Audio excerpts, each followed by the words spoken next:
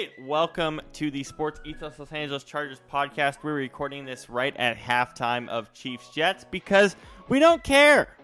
I don't want to watch Zach Wilson for 3 hours. I'd rather do a pod with my boy Brandon Furtado. How are you doing, brother? I'm good, Rob. Good as always. And yep, you're right. We don't feel like watching Zach Wilson.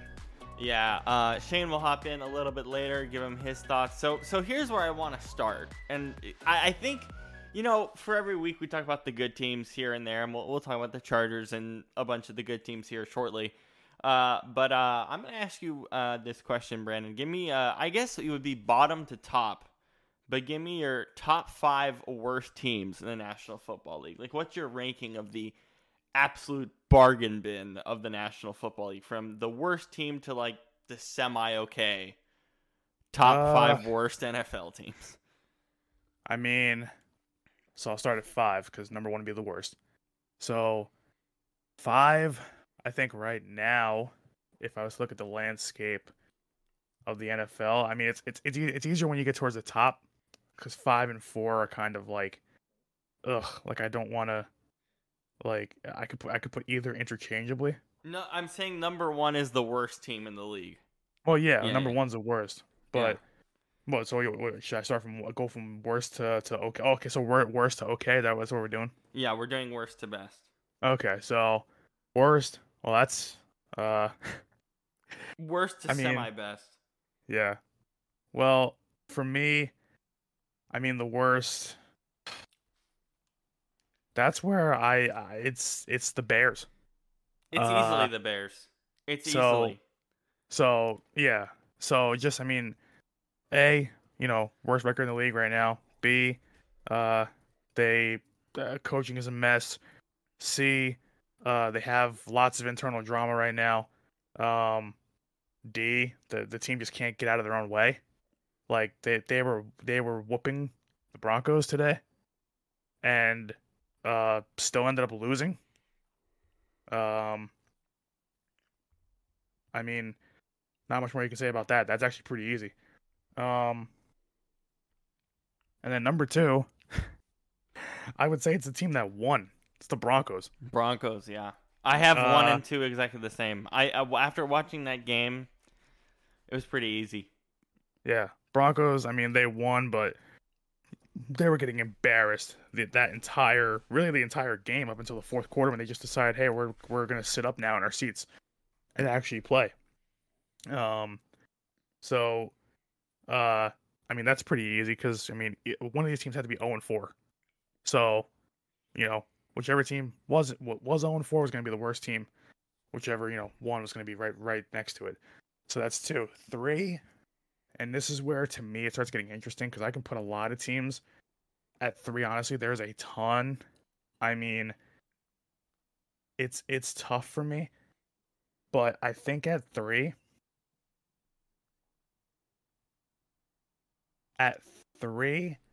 I'm going to put.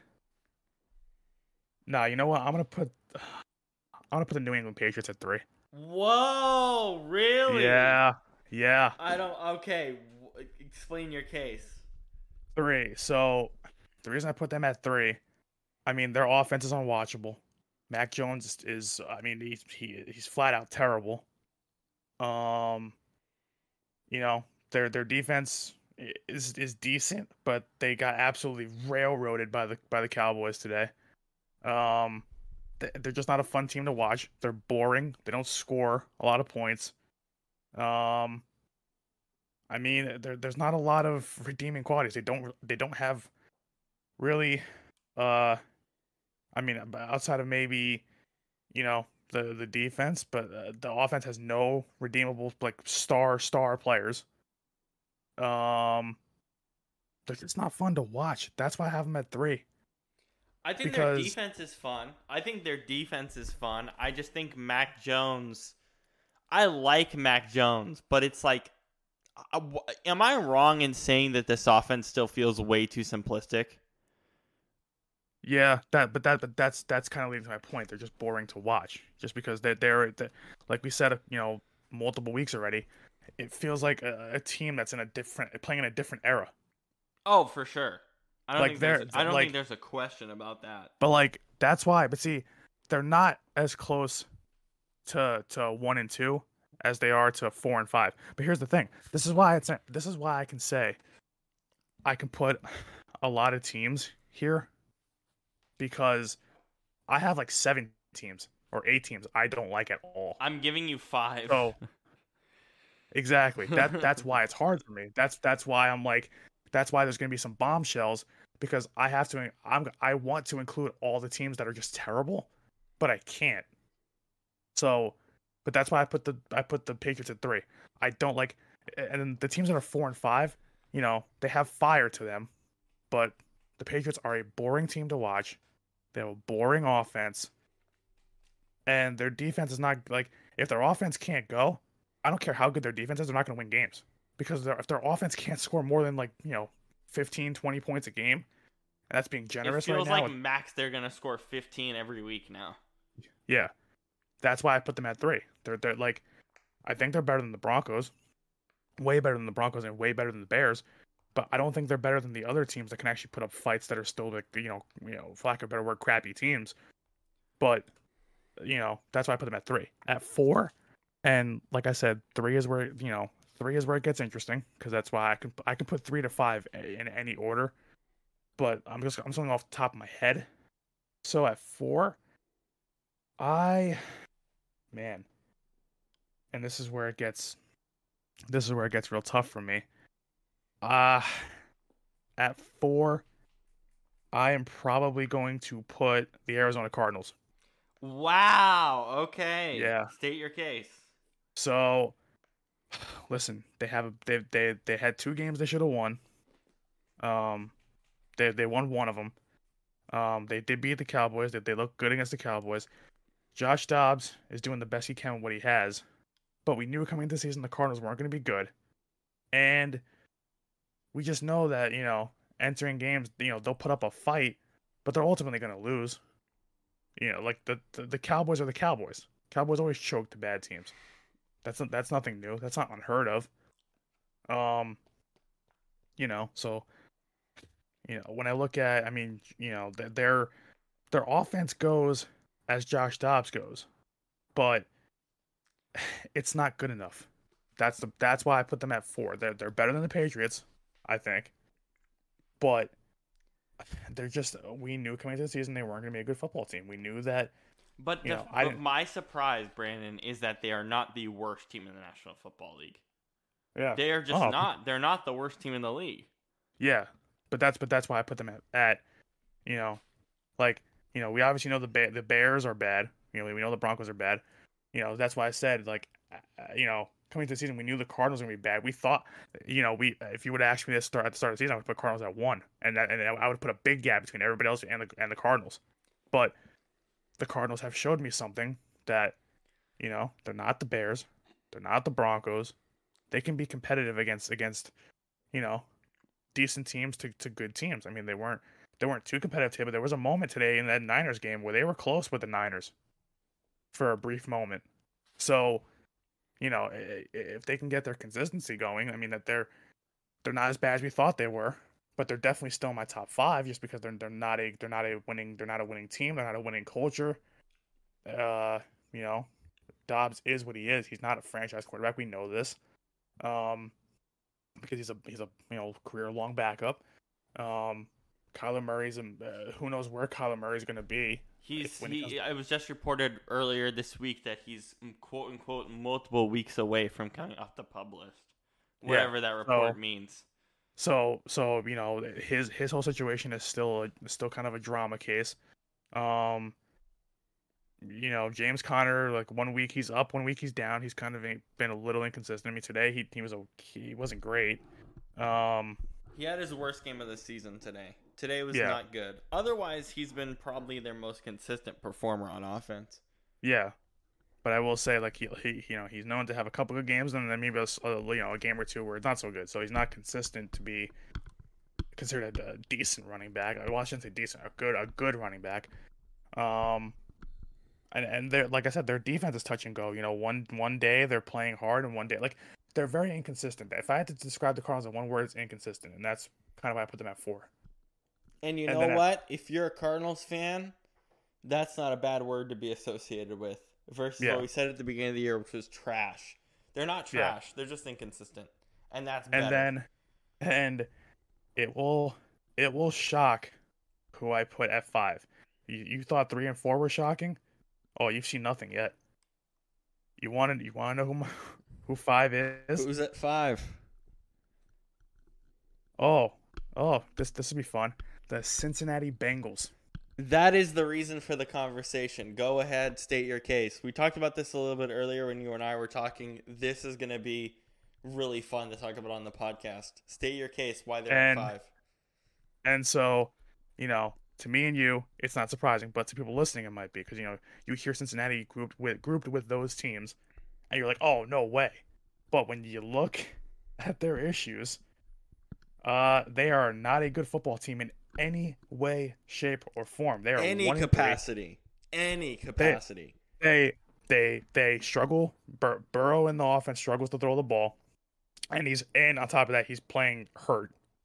There's no the receiver not in sync. Jamar Chase just caused drama today by saying he's open. After the game, I'm fucking open. Yeah. Ah. So he's already causing some controversy.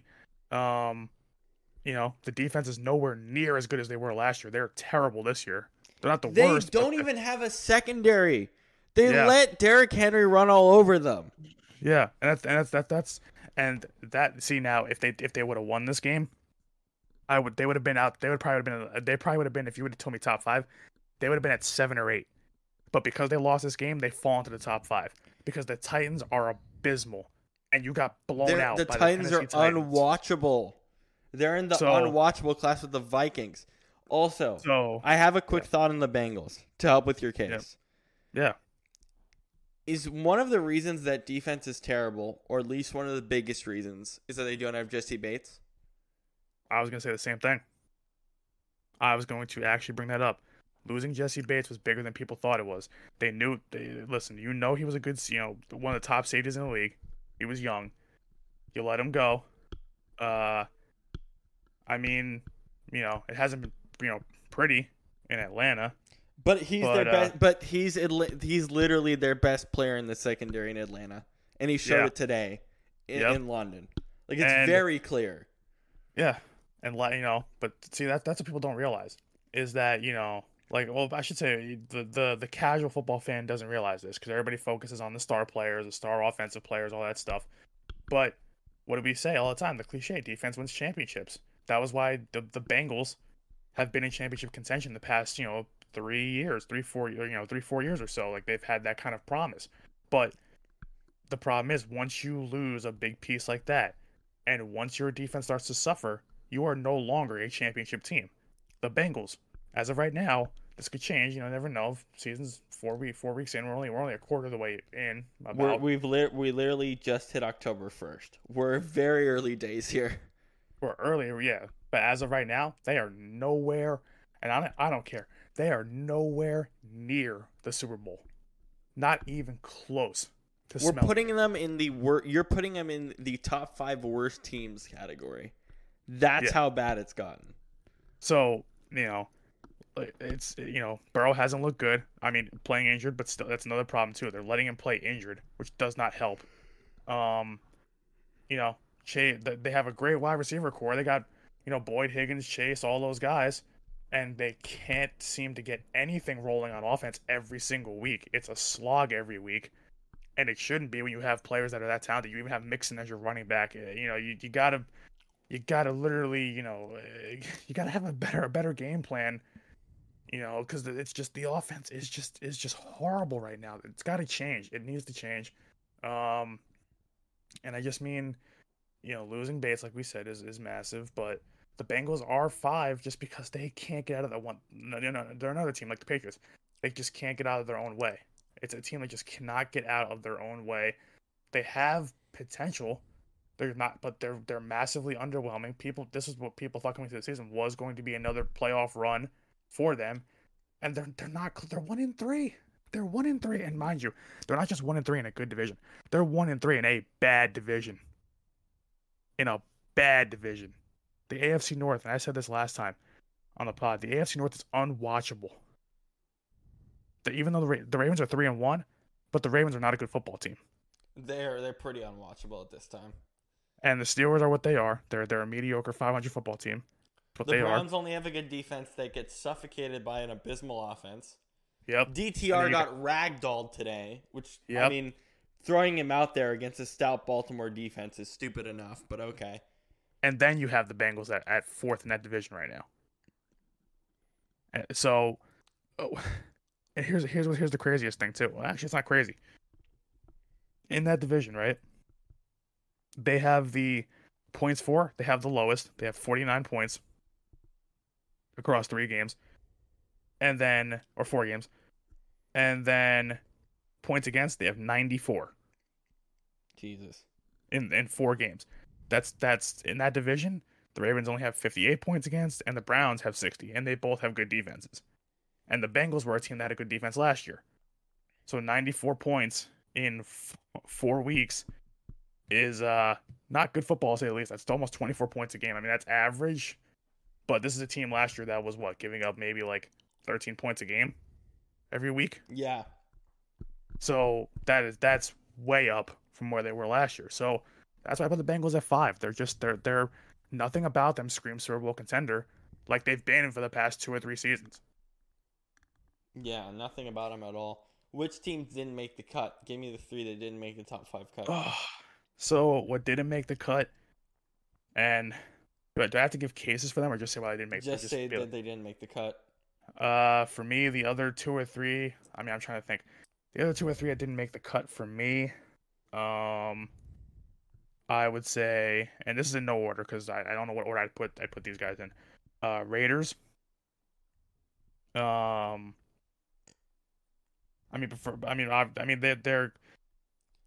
something else. I would say Panthers. But Bryce Young's a rookie, so I kind of give him a pass. That's kind of why I didn't put them in the top 5 either. And he shows flashes. Like that team's gonna have growing pains. And then probably my last one is probably, well, actually it's obvious. It's the Jets. So, so that would be, and if you want to take it one step further, I'll say the damn Giants even. I could have the Giants. Like I said, that's why I had like 8 or 9 teams in my head. So when you told me 5, I'm like, oh, how the hell do I want to? So I had to construct that list on the fly. That was the intention, because I'm also trained to construct it on the fly as well. Because I was just like, I could put any of those 8, 9 teams in that 5-team list. Yeah. So I was like, oh, now I have to make like, but I think, I mean, listen, I know I'm not the best articulated person on the pod, but at the same time, I think I got my point across as to why oh my God, the Jets are going to tie this damn game. Holy shit. Against the Chiefs, mind you. And you know what's funny? I could have put the Chiefs at number 10. Give me that case. So, well, this game's enough. You're struggling against the Jets. Mahomes has thrown 2. I mean, listen, the Jets' defense is still decent, but it's the Jets. Mahomes should not be throwing 2 interceptions against the Jets. Their offense is bad. Even with Travis Kelce back, their offense is bad. Like, it's not even unwatchable. It's unwatchable. It's bad. It's predictable. It's crazy. It's crazy to say a Chiefs offense is predictable, but it is. Yeah, I think predictable is a fair word. They don't have a wide receiver core. There's nobody good in that wide receiver core at all. The only wide receiver they have is Travis Kelce. He's a tight end. I know, and it's actually becoming a problem. Oh my God, Zach Wilson just ran in for the 2-point conversion. He literally made it himself. He did it all himself. Oh my God, this game was 17-0, folks, and it's 2020. Jesus Christ. Oh my. Coasting. Yep. That's another thing. Their defense is fine. That's why they're at 10. But that offense has been bad all season, and this game's no exception. How you only have 20 points against the Jets, and you're in a dogfight with the New York Jets, a Zach Wilson led New York Jets, mind you. And I mean, just not on top of that too. we talk about the Chiefs and the offense looking stale, and I've said that, but Mahomes has not been an MVP caliber quarterback this year. He has not. You can't tell me like, listen, it was like, oh, he threw for 3 TDs last week. Did you know who they played last week? The Bears. The Exactly. Thank you. So I don't care if he puts up 5 touchdowns against the Bears. That's what you're supposed to do. Wait, like if he's right, he's throwing 2 interceptions, and mind you, it's not just interceptions because of him being under pressure. It's 2 interceptions. He's just thrown up into double coverage looking for Travis Kelce. Because he doesn't trust anyone else. Yeah, and this is why I said last year, folks, for anybody paying attention, Travis Kelce was the MVP. He deserved it more than Patrick Mahomes. I will die on that hill. You can fight me about it. Travis Kelce was not just the MVP of that team. If you want to give him MVP for the league, you absolutely could have. Because that offense was nothing without Travis Kelce. And it hasn't been that way through 4 weeks. All right, let me give mine. We already did. First two. Let's see. We already did the Broncos and the Bears. Bears at 1, Broncos at 2. Self-explanatory. Mm-hmm. Just dumpster fires. Oh my God. Let's see what I can do here. Yeah, that's the problem. See, that's the problem I had. I'm like, wow, I have 6 more teams to fit into 3 spots. You give me the New York Jets. I fucking hate Zach Wilson. Oh. I fucking hate watching him play football. Like and meanwhile, he's actually been really good tonight. And meanwhile, he's actually been good. Tonight. There's a reason we recorded it because we thought the game was going to be a blowout. But I guess you guys get to enjoy our live reactions of what the hell this game has been so far. But, dude. Like their team is really good. That overall Jets roster is really good. But God damn, I cannot watch Zach Wilson throw another pass. Like it's insane. Like this minus this game aside, because he's playing at least pretty well. I just can't. It's just like he doesn't understand the fundamentals of football. It feels like he just lost it. Yeah, and I just don't get it. Like I don't understand. Like that's the thing that I've been thinking about watching the Jets the last 3 weeks, and I don't know how to properly articulate this. You might be able to help me. Yeah. So there's all of these other 32 quarterbacks, right? Yep. And even Josh Dobbs, who's like a starter for half the year, right? Let's just say that, right? Because he's starting for half the year. Even him at, let's say, 29, 30, whatever you want to put him at, 31, whatever. These 32 quarterbacks feel like, okay, they might be franchise guys to some teams. They might be good stopgap options. They might actually be franchise guys. You know what I mean? Yeah. Where I feel pretty comfortable about the 31 to some degree. Even Josh Dobbs, who's only doing this for 6 more weeks or however long. And then there's Zach Wilson. Zach Wilson just doesn't feel like he belongs when the rest of the 31 teams, and again, yes, I'm including Josh Dobbs, feels pretty comfortable with their quarterback position at the moment. Yeah. Does that make sense? Like, am I articulating that well? No, it makes sense because we know how, like, and it's like you have guys like Daniel Jones, who's not good, but I would still take him over Zach Wilson. But I still think that but part of the reason why I put him in the 31, speaking of Daniel Jones, is because regardless of how you feel about Daniel Jones, the Giants are still committed to him being their franchise quarterback, whether they like it or not. Yeah, and that too. Like, when you look, like, how many teams can you look at right now and say that they're not committed to their quarterback? Like, it's only one. That one is the Jets. They've even came out and it's basically been reported that his own team doesn't have any faith in him. So, not just the front office, but his own team has no faith in him as a starter. What about Justin Fields? Look, Justin Fields is still the starter the rest of the year. He's still in that category. What about Russell Wilson? He is on a 5-year contract. Yep. Zach Wilson's the only one that doesn't belong. Yeah. Oh my Lord. What a duck. What a duck that Mahomes just threw. But that's the point is just like, you said it fine. It's just, there's no confidence in Zach Wilson from fans, media, the team, the front office, and he's not a good quarterback. So when you put all that together in a big pot, you're going to get a pretty much what, a trash heap gumbo. Yeah, pretty much. So Pretty much. it's like, what else, like the Jets have such a, it's like you don't know where you go from here if you're the Jets, because you don't even have a viable backup option. Your backup option is Trevor Siemian. It's Like- not viable. Like other teams have at least even a backup quarterback that they feel they can win games with. I guarantee you the Jets don't feel confident about Trevor Siemian at all. At least the Raiders felt confident to put out a rookie in there. Yeah. The fire. At the bare minimum. And was it good? No. But I admire them for putting in a rookie over a 30-year-old Brian Hoyer, who doesn't have much left in the tank anyway. Yep. So it's like, when you look at that whole situation, you're exactly right, Rob. Like that, like what else can you say at this point? Like I'm getting exhausted just from talking about Zach Wilson. Like, let alone watching him play. I hate watching him play. I don't think I've ever had a player, like we have our, funny kind of playful hatreds of watching a player play. Zach Wilson's fucking different. It's just not, it doesn't feel like football. It feels like he's playing a different game. Yeah. And it annoys the living hell out of me.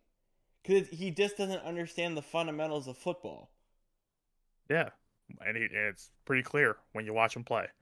So it's like, like this is a quarterback. Like everybody's gonna be like, oh well, Woody Johnson was enamored about his arm strength because of the one throw he makes. What was it? In a pro day. Pro day. So like, that's just ridiculous that you can just look at one throw from a quarterback and be like, yep, that's the guy we want. Like I don't care if he looks like Jesus Christ himself in his pro day. Like, it's, you have to evaluate the whole picture. Like there were still better options than him, probably in the league. If you looked around that year, there's probably better options in terms of drafting a quarterback. Zach Wilson, I said it when he came out of BYU, he wasn't good. He wasn't accurate as much as people want to say, oh, like, well, he can make a lot of throws. Yeah, but look at how the receivers were catching balls. They were all over the place. Just like Justin Fields. I said bust to both of them. And listen, it's early for Justin Fields yet, but Zach Wilson, it's done. We've seen this for 4 years. It's fucking done. It's done. I've seen enough. It's done. Like it's so bad. It's like, you don't want to hate we don't hate the guy personally, but in terms of football player, he's terrible. He's terrible. In terms of a football player, I just can't. Like, this was on the Sunday Night Football schedule, and the only thing I can think about is seeing Taylor Swift. I just don't like watching the Jets play football. I don't like it. And look, the game is a tie game right now. Yeah, but there's a reason why we're doing the pod right now during the game. Because we don't want to finish the nighttime about the damn Jets. Yeah. Even if they win, we don't care. It doesn't change their trajectory for the next 16 weeks. Yeah. It doesn't change anything. It's just like, and it's even worse because, like I said, I live, and everybody knows this by now, I live in the area, so I have to hear about it every single day. I'm tired of talking Jets football. Like, Giants, okay, because the Giants are the bigger team in this area. Giants are, we know what they are, and I revel in their misery because I'm an NFC East guy. I'm an Eagles fan. So, I'm fine talking about how much the Giants are terrible and how much they suck. But when it comes to the Jets, I'm like, bro, no one cares. The Jets are poverty. They've been poverty since they won the Super Bowl III. So I could not care less. I couldn't care less, even if I tried to care less about I don't even know if that makes sense. I'm so pissed about talking about the Jets. I don't care about Zach Wilson. I don't care about the Jets. I don't care about how they play. I don't care if they win this game. It doesn't change the fact that they are a horrible football team and they have no sense of direction. Period. Number 4 is the New York Football Giants. I'm putting both New York teams. That's fair. New York sports is misery. It's just like, it's Daniel. I'm not going to harp on the Jets. It's Daniel Jones. We'll see it tomorrow night. Just watch tomorrow night. Like, it might be a close game, yeah, but, like, there's still going to be issues. We've talked about the Jets enough. Number 5 for me is the Bengals, for all the stuff that we discussed. Bengals freak me out, and that is why I proposed this segment, and that's why we did it off the cuff. Because the reason why we're doing this segment is the Bengals. I watched that today against the Titans, and I went, "Wow, they don't have a secondary. Wow, Joe Burrow doesn't look like he can get the ball for his life because he's hurt. Like, ugh." And the worst part is they're gonna run Joe Burrow into the ground until he just collapses. Yep. Here's teams that won't make the cut for me that might have. Well, I think some of them made the cut for you, some of them didn't. Arizona Cardinals don't make the cut for me. I really like watching them play. Let's see. Let's see what else. Raiders don't make the cut for me. I know what I see for them every week. Yep. It's just Devontae Adams. The reason why they don't make the cut in terms of a bad team is that they're not necessarily unwatchable. I just know in week one, I literally said, I know exactly what they are. We know exactly what they are. We can skip them the whole year. Yeah. They're so skippable, it's insane. Yeah. Let's see. Patriots don't make the cut for me. I like their defense. I think Mac Jones has the potential to get back to where he was as a rookie, because I saw a franchise quarterback with him as a rookie. But Bill O'Brien, Patricia, these offenses are so simplistic. It doesn't benefit him. He doesn't have receivers anywhere. It doesn't seem like he has support from Belichick either. It's just a mess, and I wish he was in a better place because I still believe in his potential. I don't think we can ignore his rookie year completely. Yeah. Fair. It's fair. And then, let's see, unwatchable teams. Oh, man, what's the just unwatchable list? Steelers are on the unwatchable list. Vikings are on the unwatchable list. Titans are on the unwatchable list. Yeah, the whole AFC South. Well, not except for the Texans. No, I like watching the Colts because I love Anthony Richardson. Yeah. I like watching the Jags. I'm still not sold. Well, no, the Jags to me they're getting into that's true. Well, for years they were unwatchable, but I think for me, the Jags are becoming unwatchable. I mean, they won today, but they're just not winning pretty. So I think that's going to change in November. I have confidence that give it another month. I hope it's just rust, yeah. Yeah. Texans, I love watching CJ Stroud. That's it. So there we go. 2 rookie quarterbacks in that division I flipping love watching. And then the Falcons. The Falcons are unwatchable. Yeah. The Falcons are not even – they're a bit higher than unwatchable for me. Desmond Ridder, I'm done. I can't take it anymore. I'm so sad. I can't – by the way, and also – I'm not saying this from a fantasy perspective. I'm not, okay? The only Falcons player I have on any of my rosters is Bijan Robinson, okay? He's the only one worth having. Why the hell are you not getting the ball to Drake London? Why the hell are you not getting the ball to Kyle Pitts? These are 2 dynamic playmakers, and instead of just haymakering it to them down the field, how about get them in open space, please, Arthur Smith? For God's sakes. For God's sakes. Like, watching that London game this morning in the Toy Story broadcast, hell, even the Toy Story broadcast explained that better than you would even imagine. It's just gross. Also, Toy Story broadcast being 2 plays behind really annoyed me. I like it. I like the broadcast. Well, remember, they have to animate it. Right, they have to animate it. I think for a first try, for the first time I've ever done that, props. Good job. But I still think it needs to be improved. I still think there's a lot more that can be improved with that broadcast. Dude, do you know who is becoming unwatchable for me? Who? It's actually easy. The Saints. Yeah, honestly, you know where the Saints are for me? What? They're in the ignorable category. Interesting. My ignorable category is the Saints, the Buccaneers, and the Raiders. Yeah. That's my ignorable category. Is that what do you think about that? That's fair. Cuz we know what they are and it's not going to change. Yeah. So, that's fair. Yeah. Let's talk about the Dolphins Super Bowl chances. After Ooh. today, are you scared about their Super Bowl chances? Are they lower in your Super Bowl bracket or Super Bowl bubble after today? Does that defense concern you that much that you would take them out of the contendership?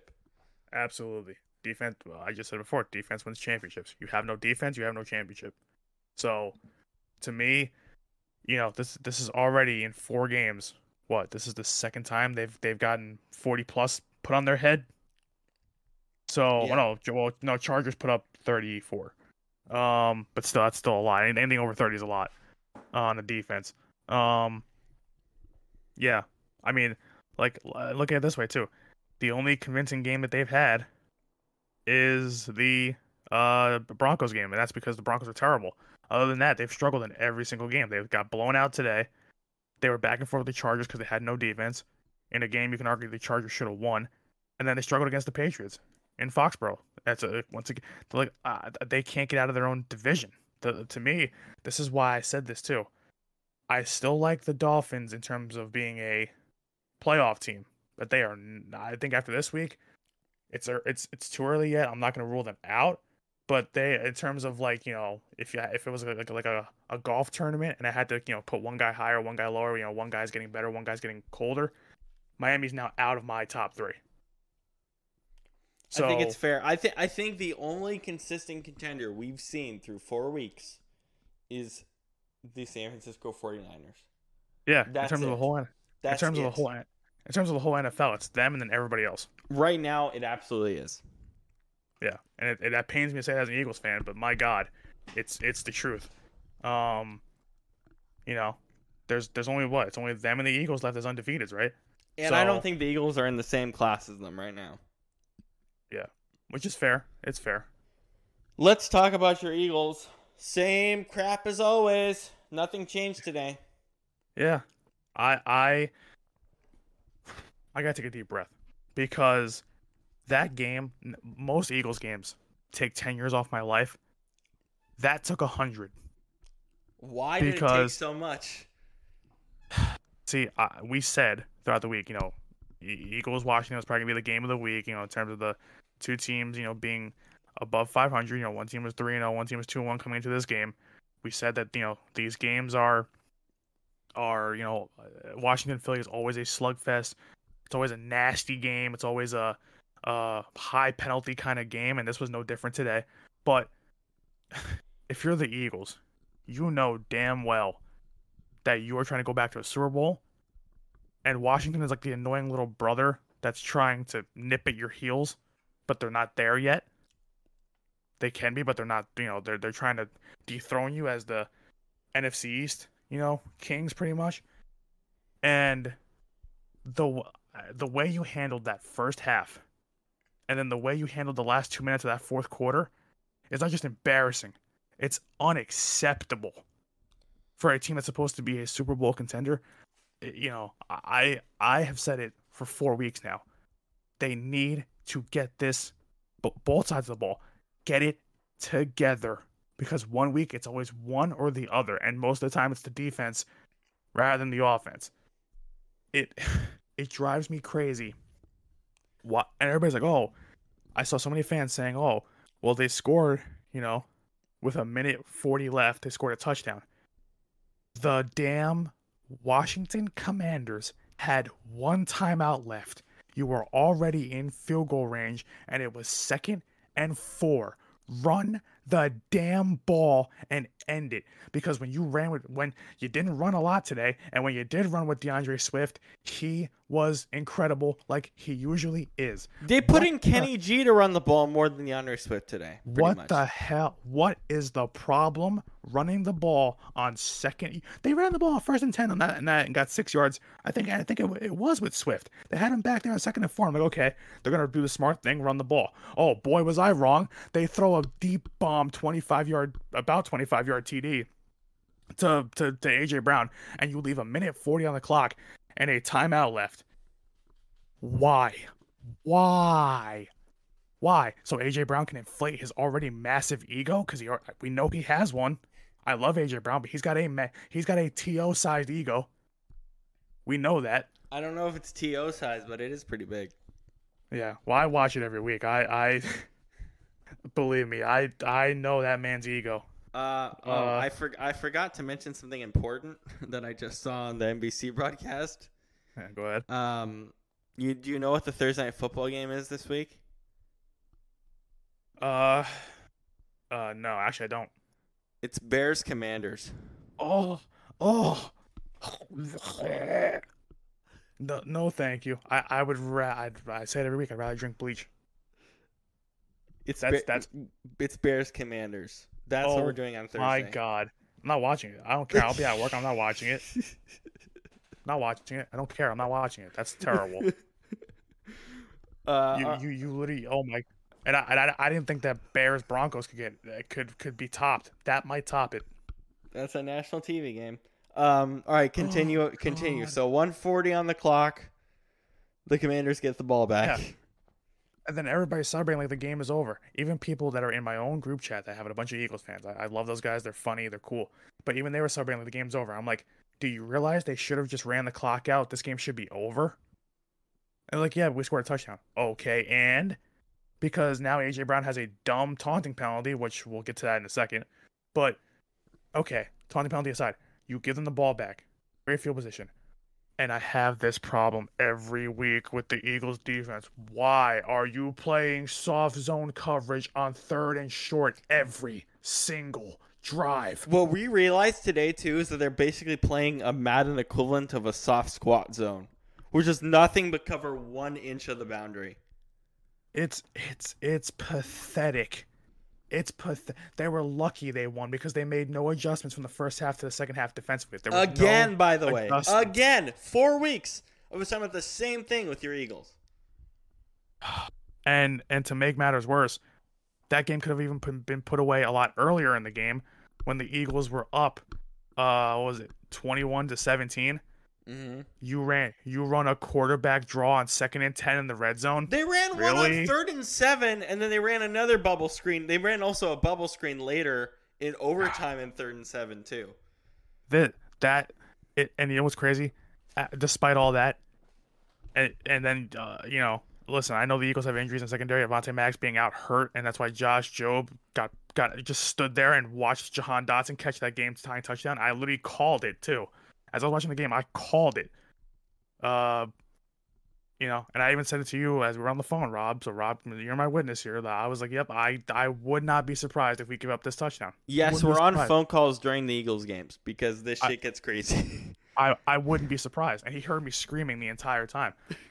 If I can see these problems from a mile away, why can't coordinators who get paid millions of dollars, why can't they see it?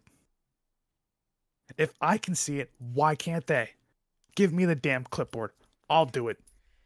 Give Taylor Swift the keyboard. She might be better at it. Or the clipboard. God, I can't anymore. Well, keyboard's funny because she's a musician. But it's the same problem. And then in overtime, okay, you're lucky that that you got the catch reversed. I mean, well, it wasn't reversed. It was the call stood, but if that was a catch, I guarantee we lose that game. I guarantee Washington goes down and scores. Even though we get the ball back after that with the new rules, but I guarantee we would not have scored a touchdown. You've got those problems that persist. Like this game should never went to overtime. Never went to overtime. It should have never been as close as it was. Especially when Philly came back, you should have kept your foot on the gas and then just absolutely beat the crap out of them in the fourth quarter. They didn't do that. Even when they had chances to. And it's crazy because despite the slow start from Jalen Hurts, he had a great game today. He had a great game. Statistically, it was pretty damn good. He had over 300 yards. He had almost 320 yards passing. He had another, I believe, 25, 30 rushing. And then he had 2 touchdowns, both to AJ Brown, but 2 touchdowns. He also had 67.5% completion percentage, which is about where he is on the year. It's about where he was last year. You always want an elite quarterback to be around 65 to 70%, so he's in that range. He did what he had to do today, and he didn't take any big hits. So with all that, he had a great game. But even he said it in the post game. He basically called out Brian Johnson without calling him out. He said, and I'm sure Brian Johnson can handle it because they've known each other for so long. He said, he's like, you can even see it when Pam Oliver started even asking him a question about the offense and about the game. One of the first things he said was, well, he's like, okay, we'll take the W, but the red zone's got to be better. No, duh. Tell your OC who you've known since 4 years old. Tell him to stop running quarterback draws on second and 10. On second and 10 and third and 7. It's so stupid. And then you wonder why you can't score. Like, is Jalen Hurts mentioning this to him, or is it just like, it's like, this is the offense I'm just gonna run in? I don't know, dude. It's annoying. Like if Jalen Hurts can see the problems, don't you think in 4 weeks you would tell the guy you've known since you were a baby about it? You would bring up the issue to him, be like, hey, this ain't working, fix it. No, like why hasn't it been? And then the worst part is, it's not like you've played 4 consecutive Sundays. You had basically a glorified bye week in between week 2 and 3. Why wasn't it fixed then?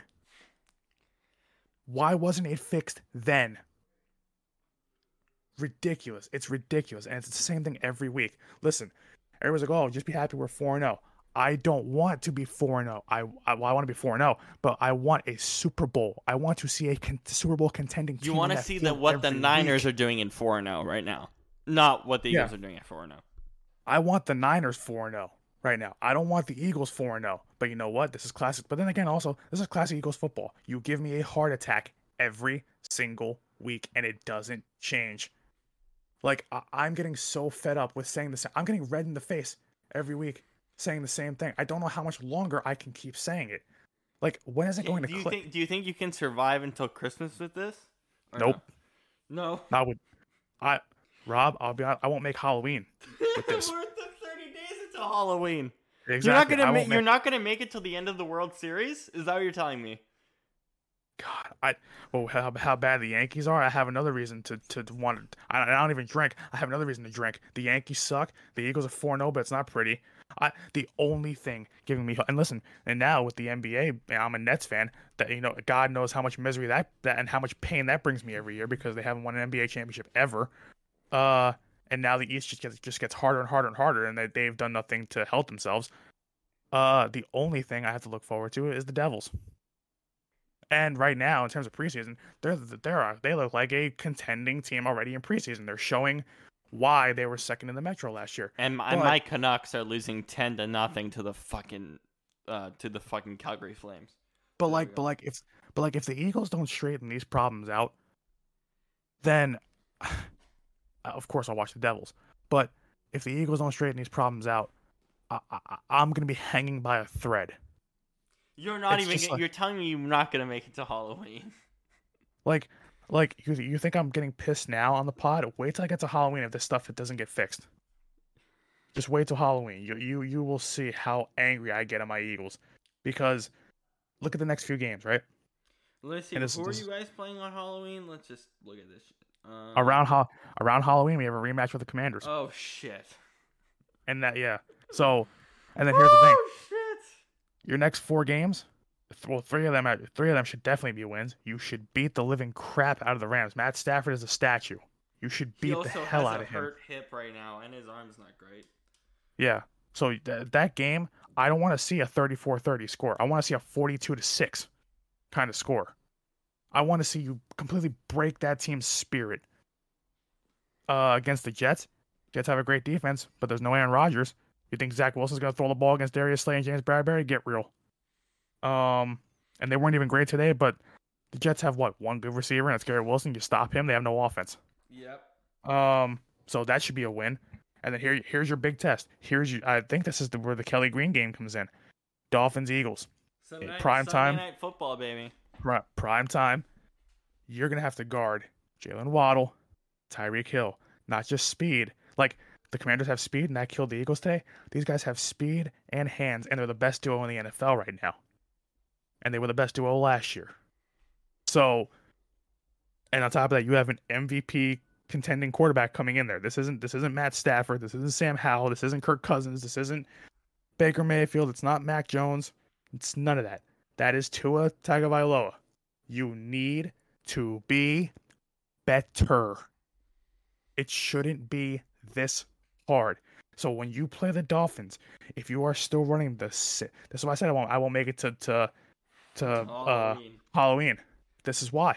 Because if they don't straighten that out, if they look like crap against the Dolphins, then I know exactly where this team stands for the rest of the season. If that game is not at least, listen, they could be undefeated coming into that game. If they lose it, of course I'll be upset. But show me that you can at least compete with the big dogs, because you haven't shown me anything in 4 weeks. So if you can show me against the Dolphins that you can be competitive, and listen, the Dolphins don't have a good defense. So A.J. Brown should be open. Devontae Smith should be open. Dallas Goedert should be open. And Swift and the running game should explode. There is no reason why you shouldn't score 35-plus points on that Miami defense that's terrible right now. There's no reason for it. There's none. There is no reason for it. So if you don't come prepared for that Dolphins game, that is a big, big, big problem early in the season for this Eagles team.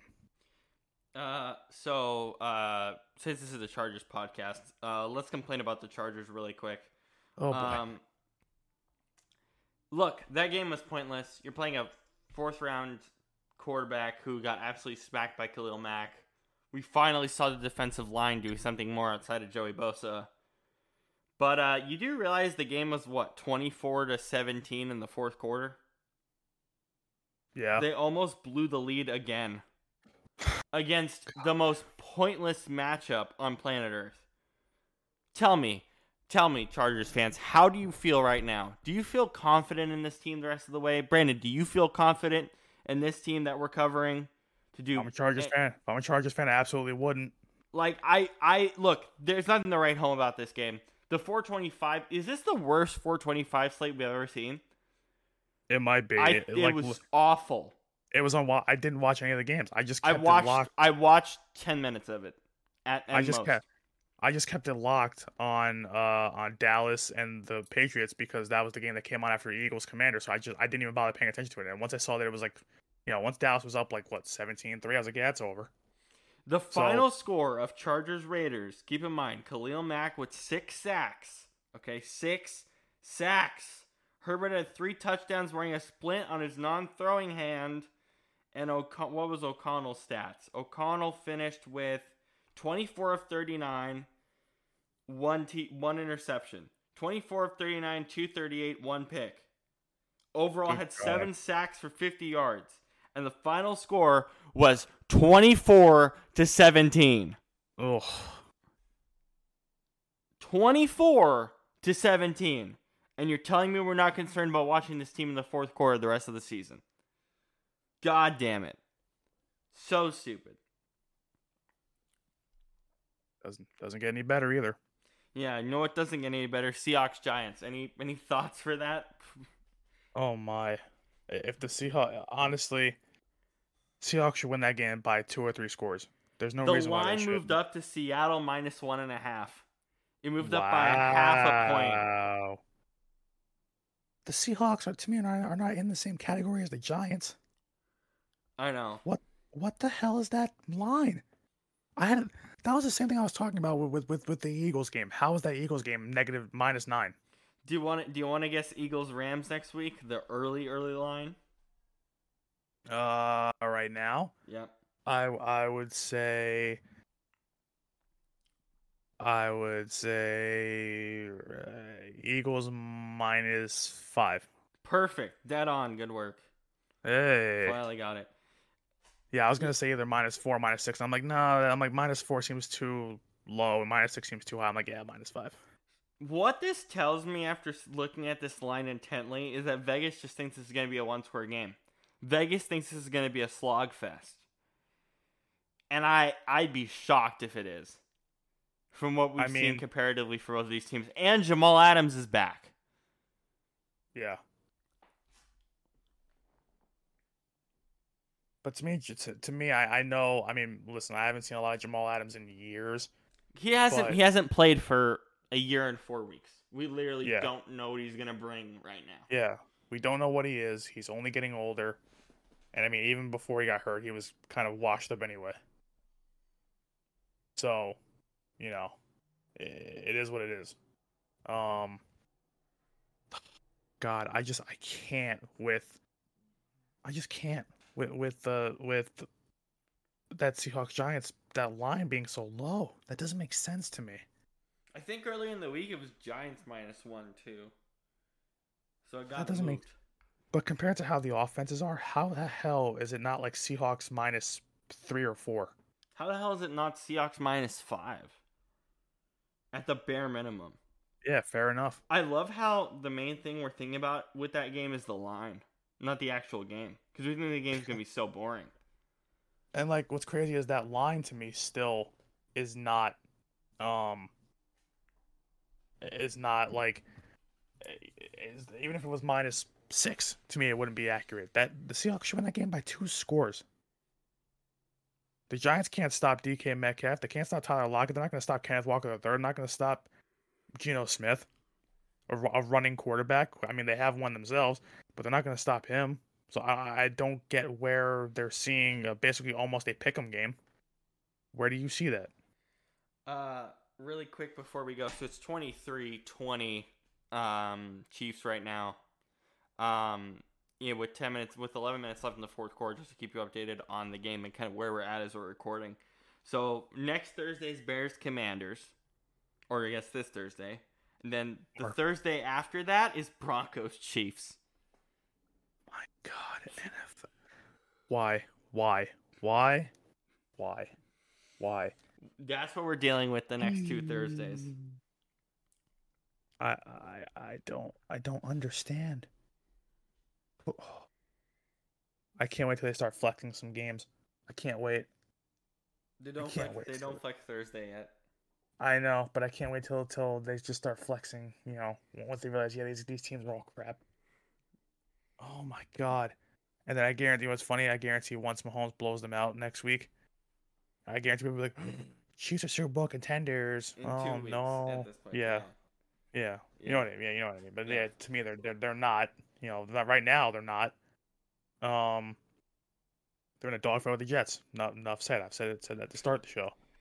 But they're in a dogfight with the Jets, and I'll be honest, we're recording the pod because we just can't deal with watching the Jets.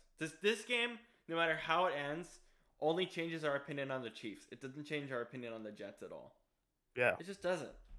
Yeah, because any team can get lucky against now I said before we started the show, as an Eagles fan, I've seen Andy Reid blow many games like this, trap games where you think your team should beat them by 3 scores, and it doesn't happen because that's Andy Reid football.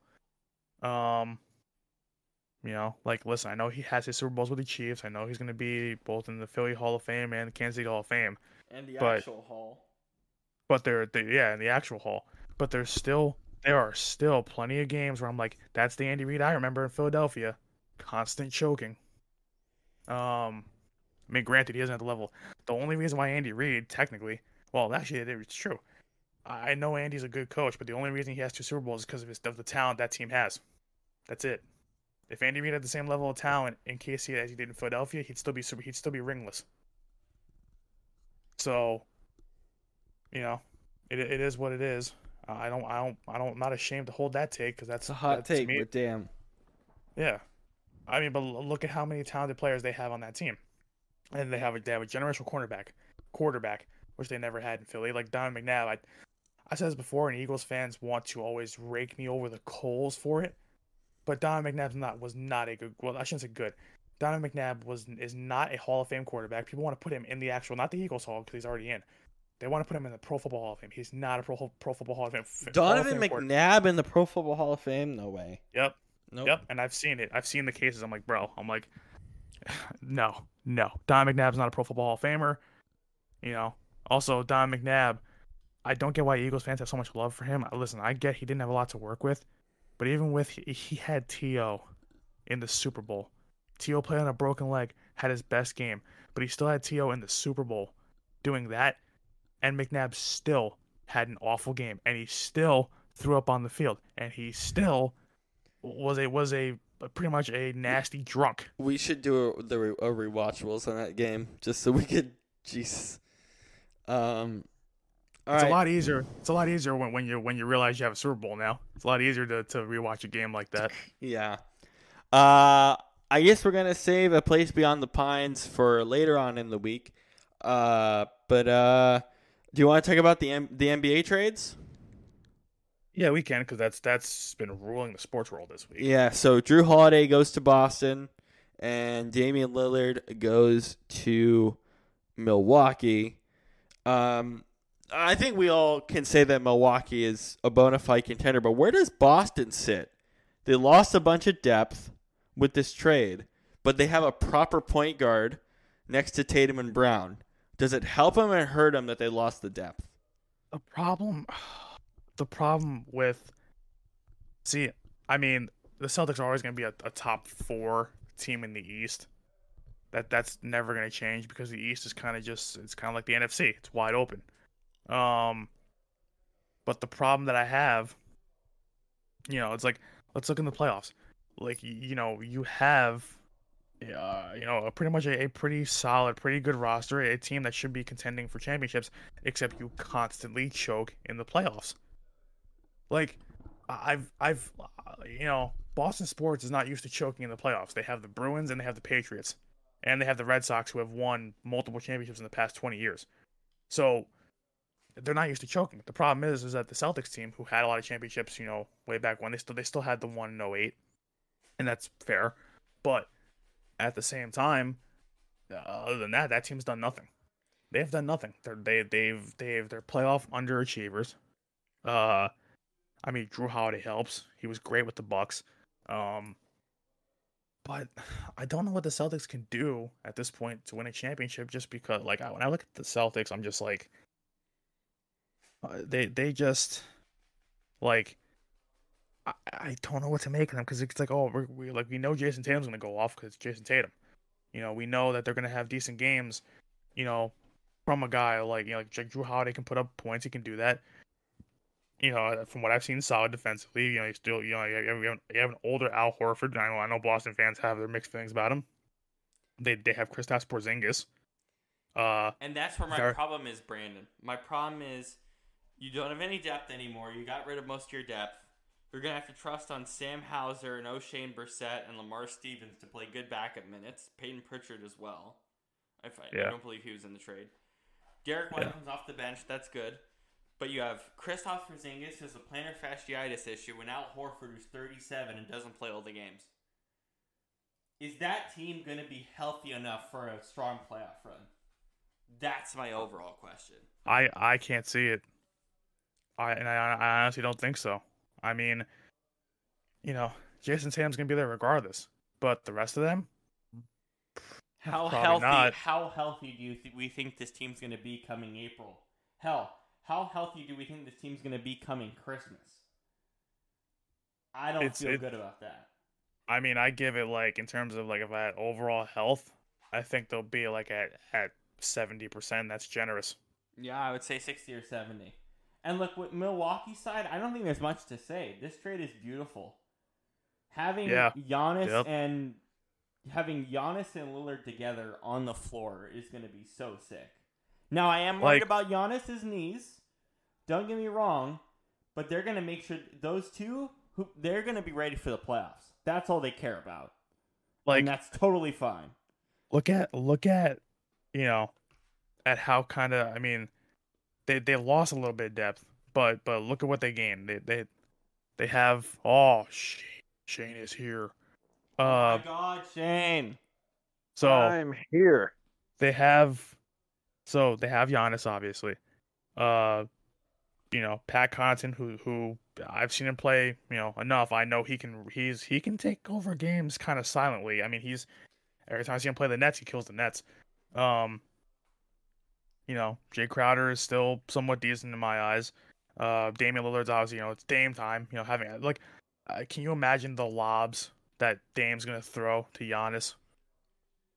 Like, just the amount of the connection that they're going to have. And now Dame finally has superstars to play with. And then that's not even counted. Like, look at Brook Lopez. Brook Lopez is as consistent as he's ever been. And Brook Lopez was the guy in New Jersey. And yes, New Jersey. Sorry, Brooklyn fans. That's New Jersey Nets. They will always be New Jersey. I don't care how long they've been in Brooklyn. I don't care they've been there for a decade because I know they have. And I'm still a Nets fan, but that's New Jersey's team.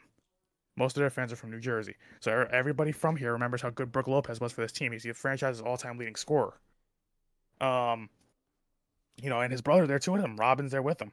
They still have Chris Middleton. We know what he can do. 3-and-D kind of guy. Bobby Portis. Bobby Portis is basically your enforcer.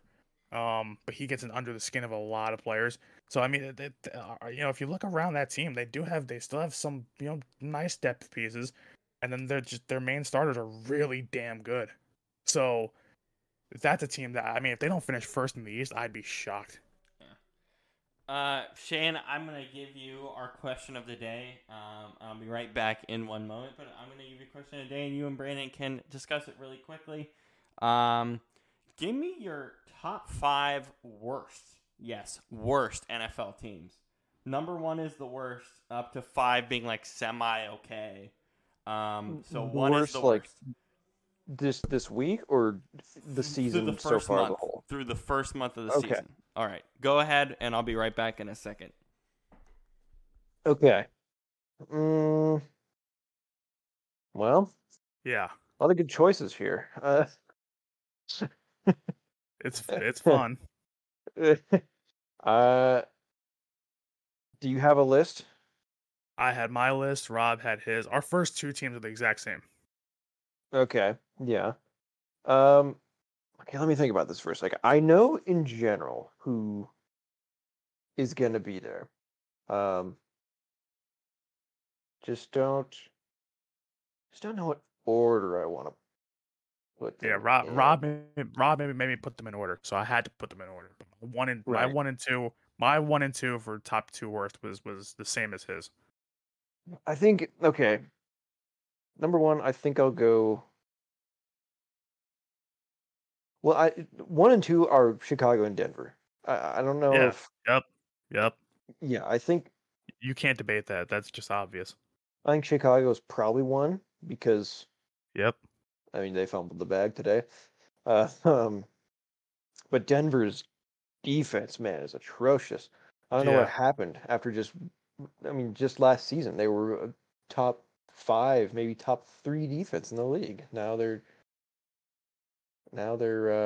like probably the worst. Yeah, that's fair.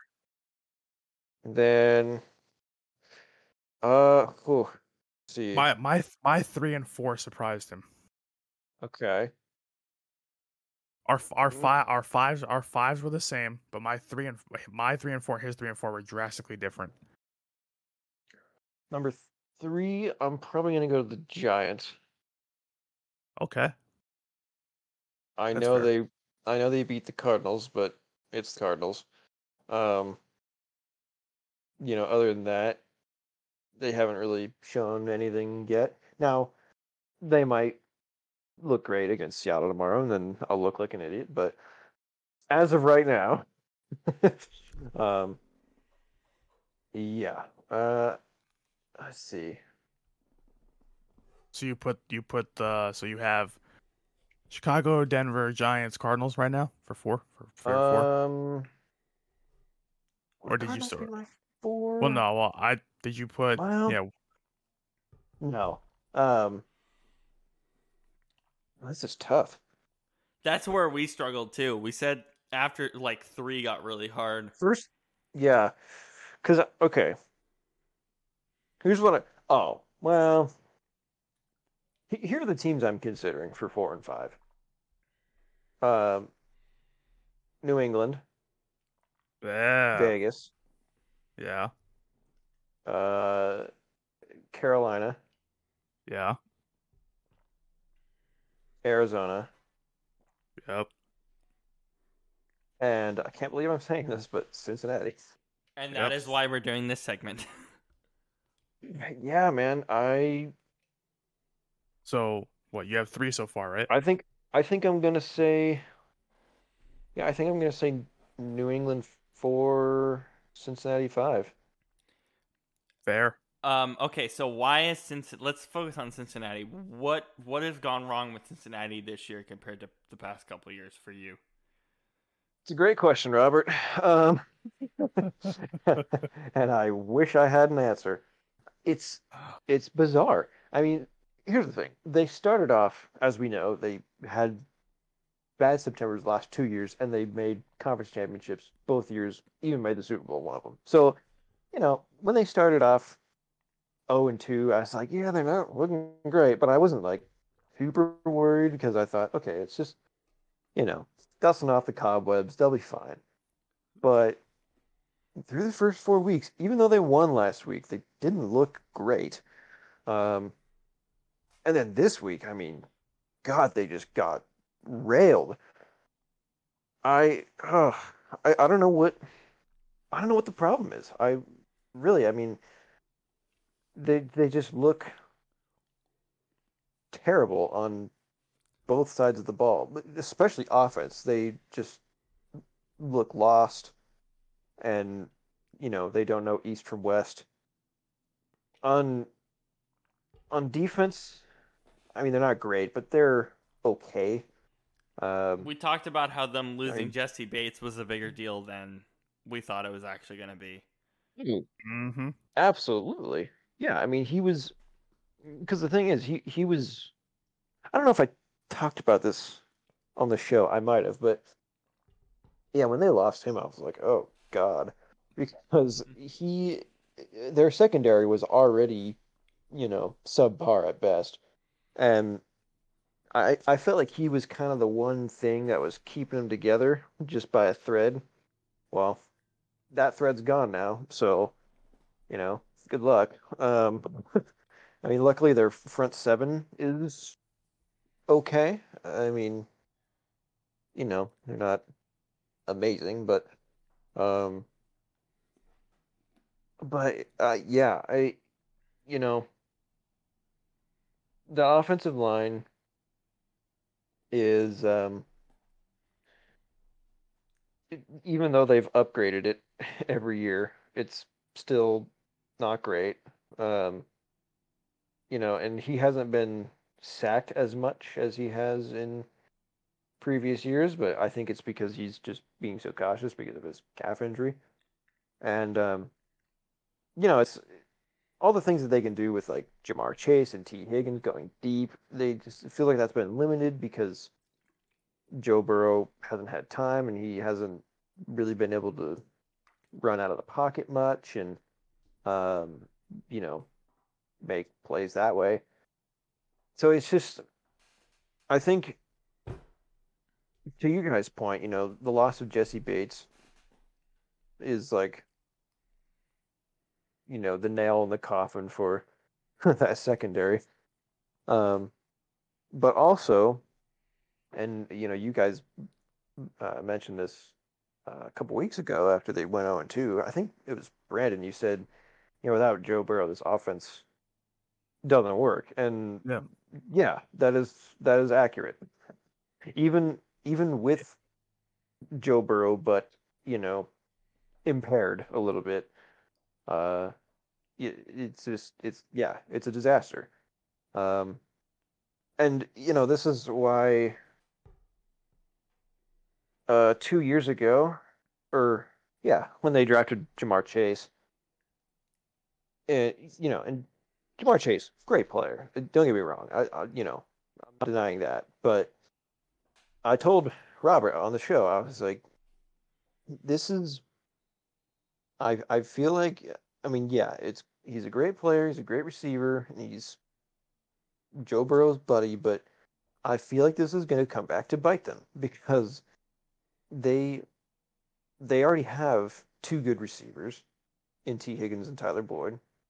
Are they as good as Jamar? No, absolutely not. But they are still good. I mean, T. Higgins would probably be a one on at least half the teams in the NFL. Um, but what do they not have? Offensive line. Who was available when they were picking? Oh, I don't know. Penei Sewell, Rashawn Slater. Um, I mean, they're fine, I guess. But Sarcasm. But yeah. So I mean, it's just like why. It's like, yeah, we got Jamar Chase, and he's this great deep threat. Okay, well, how are you going to throw to him if your quarterback is on his back the entire game? You know? And I feel like we're starting to see that now that Burrow is not as uh, quick and mobile as he normally is with this injury. So, this is I feel like this is just a disaster waiting to happen. He's one more bad injury away from this season. I mean, they're already doing bad, but he's one bad calf injury away from One more this whole aggravation season away. derailing. One more Or aggravation yeah, away. yeah, from the whole season, their whole season being derailed. And that sounds extreme, but it's true. I mean, there's no denying it. So, yeah, it's I don't know, it's weird, but Before now we do, get to look at Baltimore or something winning the division. oh Jesus. Before we do the movie post-credit scene, The Place Beyond the Pines, I'm gonna tell you, Shane, the next two Thursday night football games. You ready? Okay, The next two. probably not. This one on Thursday Yeah. is Bears Commanders. Oh God. Why do they gotta give the worst games to my guys, Al Michaels and Kirk Herbstreit? And then week 6 is Broncos at Chiefs. Oh Lord. Who greenlit that? That's what we That's said. gonna be I'm okay. Here's the thing. I'm sitting here thinking, that's gonna be like a 40-0 slaughter. But considering how weird this season's been, it's probably gonna be like 20-17 Broncos or some stupid shit. Oh, especially with No, how the Chiefs are playing tonight, I wouldn't be surprised. yeah, I know. I don't know. Well, anyways, um, yeah. So, So there you go. That's anyways, it's Thursday night. yeah, that's depressing. The Place Beyond the Pines. Shane, why did you pick this movie this week? Well, Robert, this is another one of those movies that I have seen that not many other people have, and that's kind of why I like to pick those movies for this, because it's like, I just want to hear what other people have to say about them. And I just always thought that this one was interesting because I like it. I don't think I love it, but I like it. It's like it's a solid B for me. But the thing that I think is so interesting about it is the story structure. Because as always, spoilers, massive spoilers here. If you haven't watched the movie, Watch it and and you come want back. to, Watch it and come back, yes, please. This yeah, one, please leave. by the way, But thank you for listening. This one, more than any other one, if you haven't seen the film, watch it and come back and listen to it. Yeah. Because we are going Yes. to Yes. absolutely rail this thing in more ways than one, in good and bad. You really can't discuss this movie without talking about spoilers. Okay, so anyways, now that that's out of the way, I think it's really interesting because it is not, a linear story of, okay, here's my ordinary world, and then this call to action, and okay, now I'm going to go on this journey to do this, and then climax, and that's the end. This is a movie where a guy named Luke, played by Ryan Gosling, is and not the Ryan Gosling you're used to. He's like gross and tatted up. He's not Ken. He's not he Ken. ain't Ken, baby. He's got He the is- blonde hair like him though. He does, but he's got tattoos. You can Yeah. just smell the cigarette smoke on him. I Yeah. literally, as I'm watching, I could smell it through the screen. That's how gross he looked. Yeah, yeah. Um. Anyway, so he is a stunt motorcycle rider, I guess you could call it. You know, like when you go to the state fair and there's motorcycle attractions. He's one of those guys. Um, and so he's in this town. It's Schenectady, New York. Um, and he discovers that he had a baby with a woman there like a year ago. They just had a one night fling, and then he continued on the road, whatever. But now he has this baby, and he's like, okay, well, I need to help out, supply for my child, but he's broke. He has no money, so of course he turns to robbing banks. Because why wouldn't you? Uh, and and he escapes from these crime scenes on his bike because he's a great rider, so he evades police and whatever else. So anyway, so the first time I was watching this movie, I was like, okay, crime drama, whatever. Um, and then about 50 minutes into the movie, 50, he dies. And I was shocked because I thought, okay, this is going to be the main character, and he's going to go on this whole journey through this movie of, trying to not get caught and then all this. Nothing like that ever happens. He does a couple heists, robberies, gets some money, and then he gets killed by a cop who chases him down. And I was like, whoa. So this guy who was being set up to be the main character, they're like, nah, it's all right. And now, then you spend the second third of this movie, the middle third, following this cop. And I was like, okay, and it's kind of a different story. And you're like, why are we focusing on this guy? But then it goes ahead 15 or 16 years for It's the 15. third It's act. 15. It's 15. But yes. Is it 15? It's Okay. 15. It's 15. Um,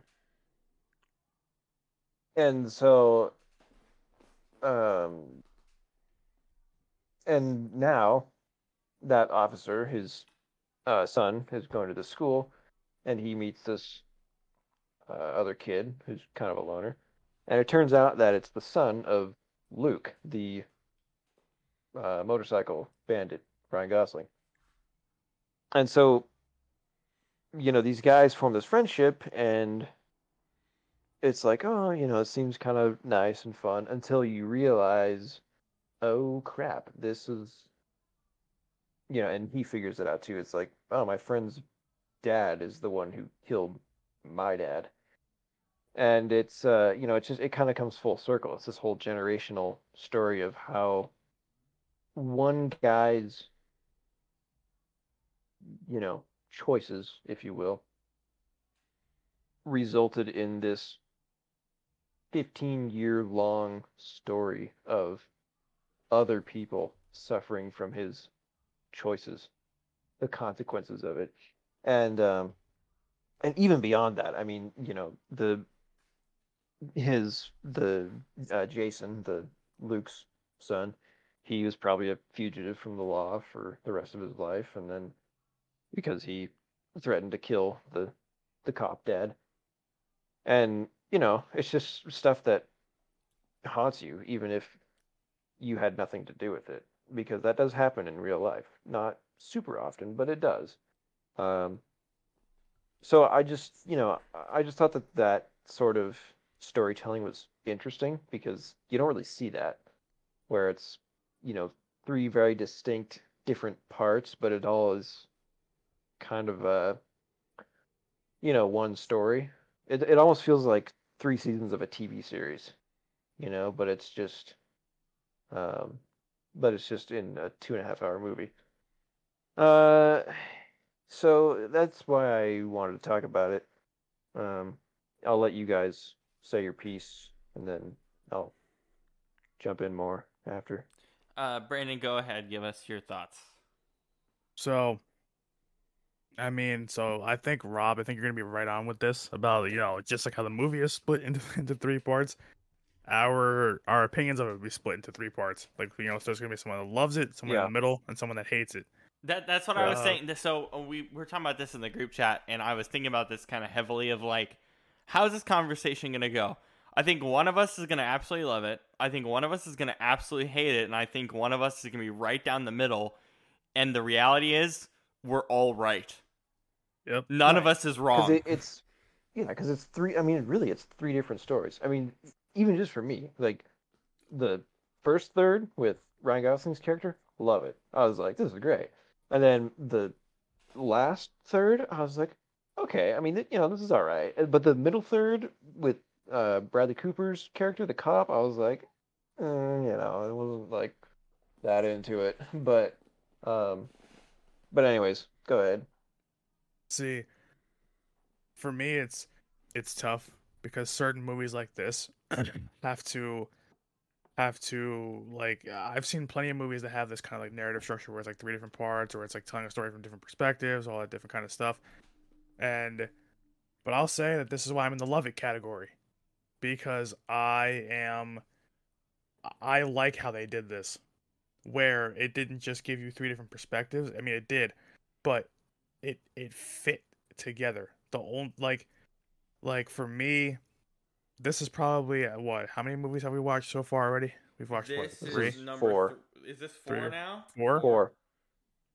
Yeah, Yeah, and then Collateral, Whiplash, Mr. Rogers, and this yeah, one. this is four. Number 4. Yep. This It's week 4, so it makes sense. Yep. and as much as I love Collateral, this is my favorite movie so far. Okay. Interesting.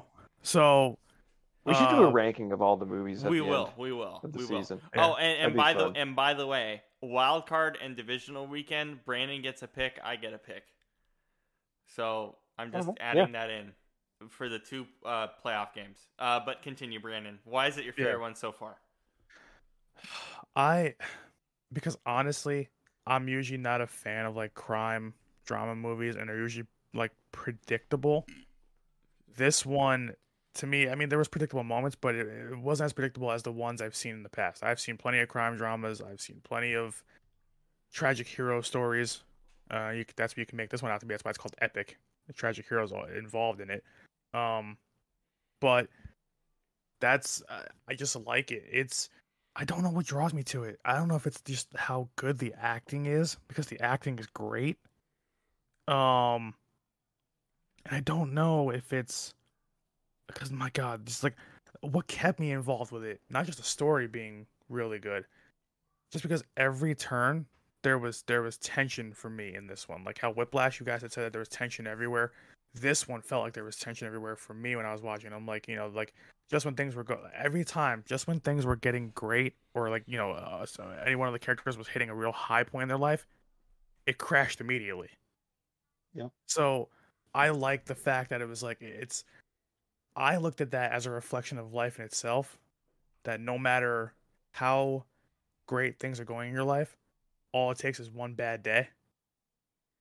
So, and that's basically what happened with basically each of these situations, each of these three parts. And I like that. And just the fact that it's a lot of I like the fact that like the third act was the most predictable part. That I saw that coming from a mile away. But the acting was so good in it that I didn't care. And I was like, I know what's gonna happen here because you can see it. But you're almost not ready for it, though. Yeah, but you're still not ready for just like you knew it was gonna take a bad turn, but you didn't know how bad. Right. So like that's what I like about it, and it's like especially from kids graduating high school, like that's just unexpected to go. I mean, not unexpected for them to take drugs and shit like that, but just unexpected for the turn that it takes at the end. And then what's crazy is after all the negative stuff in that movie, it ends on a happy ending. So A quote unquote happy ending. kind of. Relatively. But compared to what else was happening in the movie, it technically is. Yeah. But it's just I like it so much, just because I mean, I like Ryan Gosling as an actor. Didn't watch Barbie, but I like him in other movies he's done. You should watch Barbie. It's excellent. I know people say that, but I can't wrap my head around watching it. At least not right now. And then I like everything that Bradley Cooper does. He's a great actor. You know, so that's like I could watch anything he does. Like, I mean, he does a lot of cheerful movies, but he does a lot of movies like this. So anything he does, I'll watch. Eva Mendes, she's always been a great supporting actress, I feel like. And I'm not a fan of a lot of actresses, but everything she's been in. It. I mean, I'm also partial. I'm a Fast and Furious fan. She was in Too Fast, Too Furious. But I mean, to me, Ray Liotta's in it. Ray Liotta had a small part, but it was a great part. Mahershala Ali. Yeah, Mahershala Ali. I mean, you're forgetting my MVP of this movie. Who is your Who? Oh, now you got me thinking. Oh damn. Dane DeHaan. He's our resident Skrull. Yeah, not Mads Mikkelsen. Ben Mendelsohn. Ben Mendelsohn was my Yeah. MVP in this movie. Fair. That's fair. Freaking love him and everything he does. That's fair. Sorry, spoilers for Marvel, but who cares? Everyone knows it. Yeah. But God, like it's something where I don't know how to go about it. It's something where it's just like I'm trying to like process it because I'm trying to also recall, like, because remember 3 different parts, so there's a lot of stuff taken from each part, even though they were kind of equally spaced out somewhat. The middle part was long though, this perspective from Bradley Cooper's character. Yeah. But other than that, I mean, I also just what also makes the stuff interesting is that you see there. It's not just a movie about crime; it's a movie about class struggle. If you actually notice that. True. That's a good thought. Yeah. Because especially look at how the kids turned out. One kid is a spoiled, privileged, son of a high-ranking official, pretty much, a cop turned official. Living in a nice, lavish house, but he's got issues, but he has all these nice things. He's really spoiled, a lot of silver spoon kind of stuff. And then you look at how Jason turns up. The kid is from a lot more modest living, small house. Kind of doesn't see. I mean, he doesn't see eye to eye with his parents often. He loves them, but he doesn't it's funny because the 2 kids are similar in both ways because they're both a bunch of 2 wise asses more or less, but their upbringings are different. Just like how the father's upbringings were different. So it's a very different, and they both end up kind of converging to these paths at the same time though. So it's very interesting. And one of the cool things that I like, and one of the things that drew me in, I couldn't stop thinking about it, especially during the middle third, was Bradley Cooper's character of Avery. You can see how much the guilt, even though he knows he killed a bad guy, the guilt just eats away at him. Every day it feels like every day. It strained his marriage. It strained his relationship with his kid. But at the same time, it's like those are things. He dived deep into his work instead of the family aspect. Yeah. Yeah. Which you can kind of say, even though it's not much work for Ryan Gosling's character of Luke, he was diving deep into his own work, being a motorcycle rider, finding whatever work he could. Kind of, even though he didn't know he had a family, he didn't want to be bothered at first. So. That's kind of interesting to me, but it's just like I love when he gets questioned in the hospital, and you can see where the guilt starts when he asks him, and I'm not sure because it was fast and I didn't rewind it, but when he asks him, who shot first, and he knows damn well he shot first. Yeah. But He knows 100% he did, and we saw it. yeah, he knows damn well he shot first, and that's when he gets all defensive about it, and that's where the guilt starts. Because if they never question him, he probably goes on. I mean, he still feels guilty anyway, but it made it worse. But that's where you can start the guilt really start to eat away at him because he knows damn well he shot first. And then the best part is, and even though I kind of knew a little bit what was going to happen, the whole crooked cop turn. I mean, that was pretty cool to see him take down an entire police department, and kind of clean everything up. And then also just the touching end of it, of what I like. And I'm being long winded, but the very end, when Jason gives his mother the picture of the three of them. Yeah. And it's like that's a really sweet moment. That's a really cool moment. And it's crazy because I didn't get upset watching it, but I was touched by that because, obviously my dad's not here, but my dad died when I was 17. His dad died of an infant. But it was interesting because that's the only time my mom and dad were together was when I was an infant. So there's pictures of me in that same kind of way. Yeah. Yep. So when I see a picture like that, it reminds me of what my family structure was like. So, and of course, Oh yeah. and also too, you see like in the movie, she obviously is with Mahershala Ali's character, Kofi, but they have a daughter together. So just like that, I have a half sister. So it's kind of even though me and my sister are close, but so are the characters of Jason, and I forget his sister's name.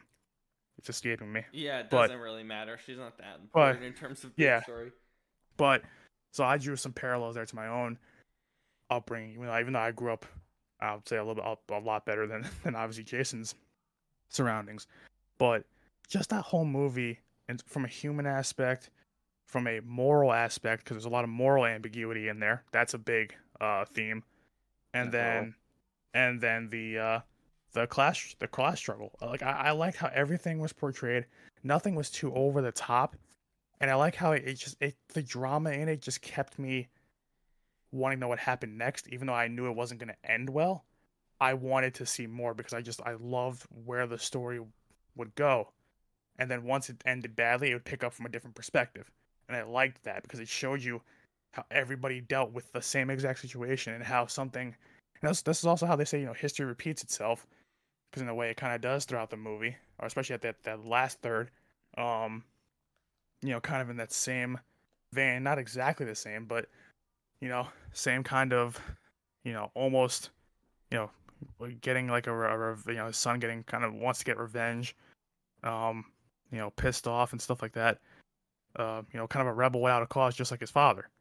But at the same time, it's just like it's the way it was just so well done to me.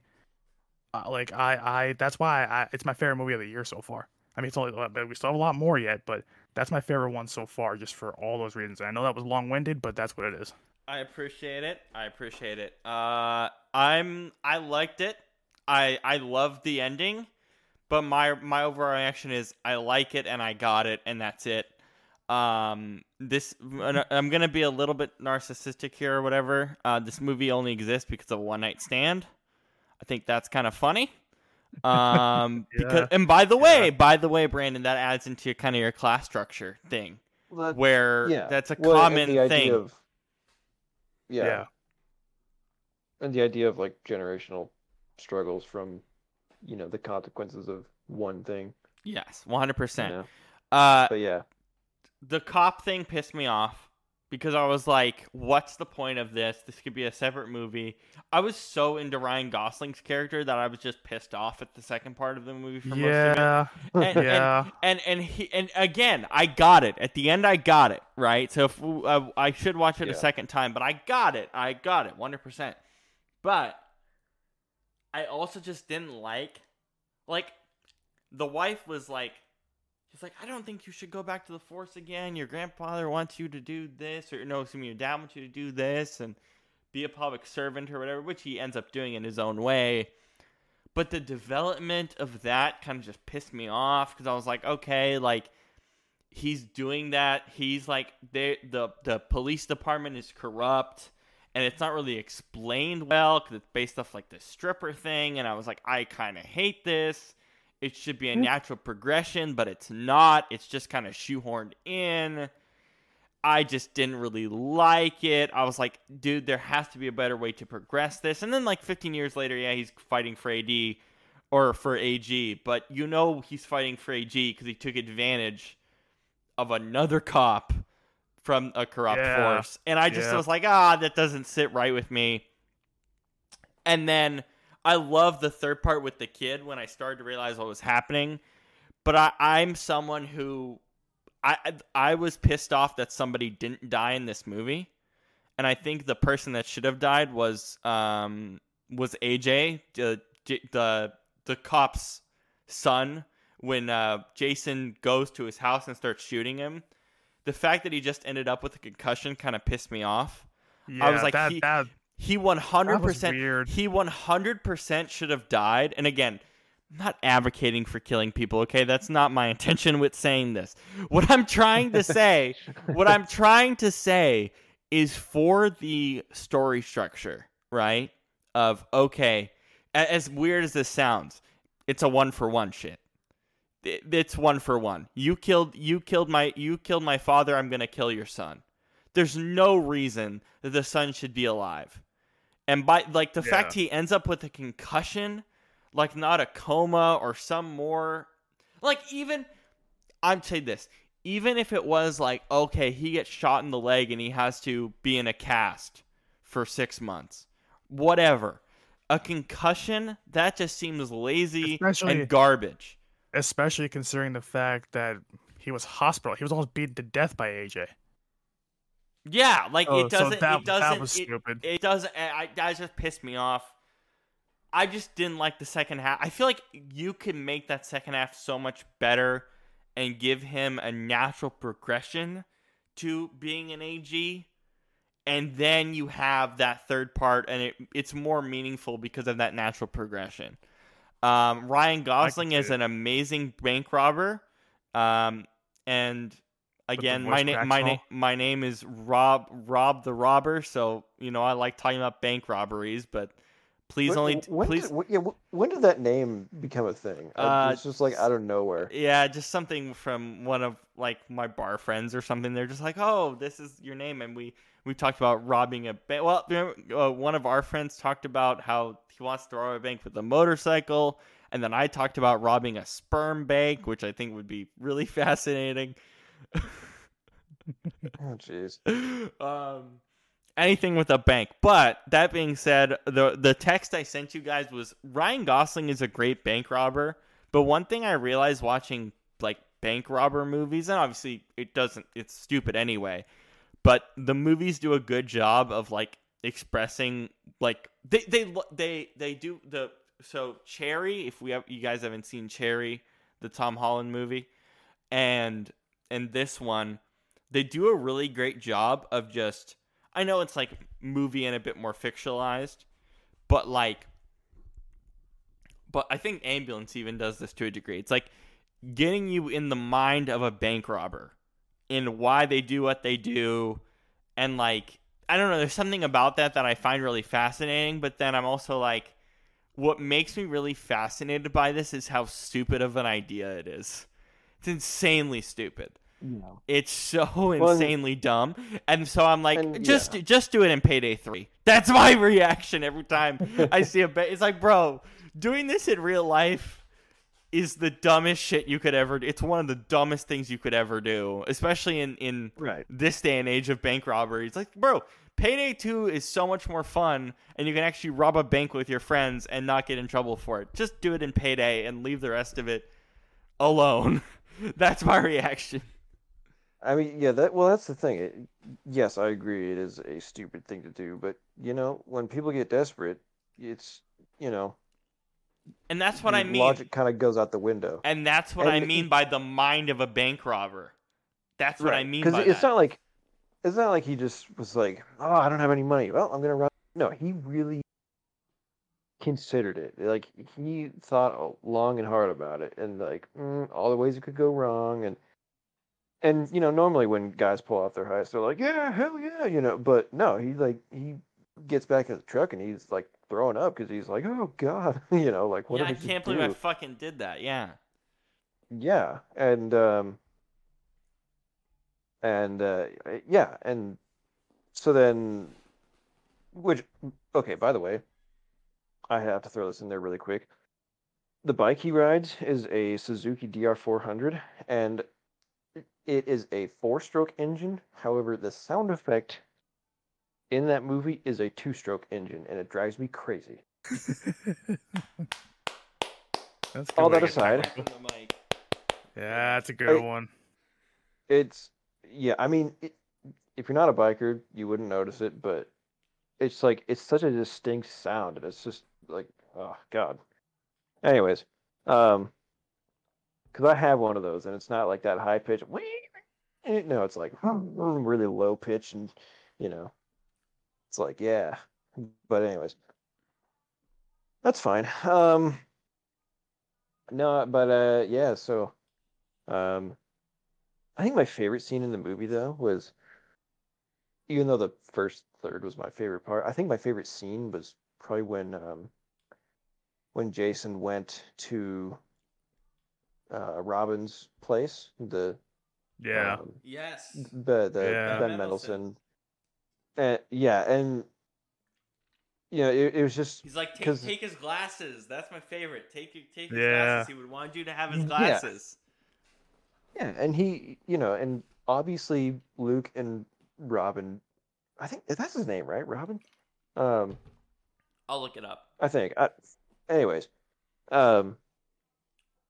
obviously things did not end well with them at all. I mean, they almost killed each other, but you can. It's Robin. And you can see Robin. that. Yes. Robin, okay. And you can see that when Jason shows up, he's like, I'm Luke Clanton's son, and he's like, holy, I mean, you can just see, and when he says like, oh, were you guys friends? And he kind of hesitates.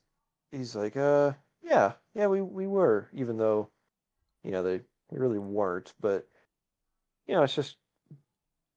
it's like, why would you paint a negative picture of this innocent little kid's dad who he never knew? You know what I mean? And that was a moment where I was like, for as flawed as Robin is, he's got a good heart at the end, and yeah, just how chill he is with him, like, he's 16. Oh, hey, you want a beer? Yes. Yeah. And anyways, but I did think it was interesting how he kept the newspaper in his filing cabinet. Yeah. Of his death. It's like, I don't know. That was an interesting detail. It's like, okay, maybe he did care about him, I don't know. But anyways. Yeah. That's all I got. But... I'll say I'll give it like Rotten Tomatoes has it at a 78.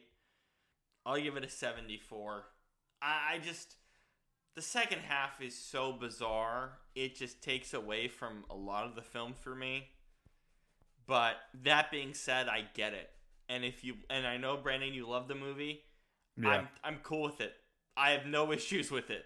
Because I get all your points, and I don't disagree with any of them. Like, as I said earlier, this is a movie where you can have any take. You could absolutely hate this movie. You could absolutely love this movie, or you can be in the middle, and you're not wrong. It's inarguable. Yeah. It's not I think it's a debatable movie. It's a debatable movie, like we're technically kind of debating it, but do you get what I mean? Where it's like every single point is so understandable. It's rare. So too, understandable. like that. It's rare for a movie like that. yeah, most movies you know, it's like, okay, yeah, this is a good movie or this is a bad movie or whatever, and then somebody has a different opinion. You're like, really? You know, it's and you know, of course you'll hear them out and see what they have to say, um, but you're just it's kind of like, what? Like, really? You didn't like that? But yeah, this is one where yeah, some people like Brandon, you love it. I know a couple other people who love it. I know some people who just like, nah, I just couldn't get into it. And no matter what, it's like, yeah, that's understandable. You know, it's like because it's so different. You know, um it's definitely a very unique movie. Whether unique in a good way or a bad way, depending on how you see it. You know, so um yeah. But anyways, The more I think about this movie, it almost feels like, I mean, this is probably the last thing I'll say. I mean, I'm trying to kind of piece together in my own head, but I have to say it anyway, else I won't sleep tonight. Um, this, I mean, it's an epic for a reason, so it's going to be, tragic hero kind of stuff, like I said before. But the way it plays out is, and especially with where they're kind of breaking up into acts, although not explicitly saying that it broke up into acts, but it basically did. you can see it. You can see it. It almost feels like it plays out like a Shakespeare play. That's exactly Right. what Shane said. That's Yeah. exactly what Shane Yeah. said Like- is the preview. Like Some I modern Shakespeare. yeah, I can hear it. Like I can hear that point because I'm just like, okay, well the first act, because in some Shakespeare plays it's like you get attached to a character and all of a sudden they die at the end of like Act 1. It's like, okay, well where do you go from here? Okay, well here's Hamlet, Act 2. Macbeth. Yeah. It's like, okay, well where do you go in Act 2? Here's a different perspective, or here's what happens kind of after following. And then all of a sudden by Act 3 it's like, oh yeah, now we're kind of way advanced, now we're way ahead in the future, and now it's like it plays out the same way, so I can see that point. I mean, maybe I was just in my own little world when you said it because I don't remember. But no, I definitely see that. Like that's why I love it so much. I think I just love, I love movies that just keep me not on the edge of my seat, but what's the word? Like keep me, deeply engaged, I Invested. would say. yeah, like movies like that where it's like where you're just wondering what's gonna happen by the end if this is what happened in the beginning kind of thing. Those are the kind of movies that keep me interested because I'm like, okay, well what's the director thinking, or what's the screenwriter thinking of when they put this together? Like, so where do we go from here? Is it gonna be a bad movie from here on out, or is it gonna be a good one? And then eventually for me it ended up being a good one. That's why when I look at it, like, yeah, you can give it a 74. Like no movie for me is gonna be a 9 or a 10. That's so hard to get. But this one comes close. This is like an 8.5 out of 10 for me. So 8.5 out of 10. Completely fair. Shane, what are we doing next week? Yeah, Sunday Night Football in San Francisco. And San Francisco, you think of that, you think of a sea town, one that's very, very We're gonna watch Full marine, House. if you will. We're gonna watch Full House.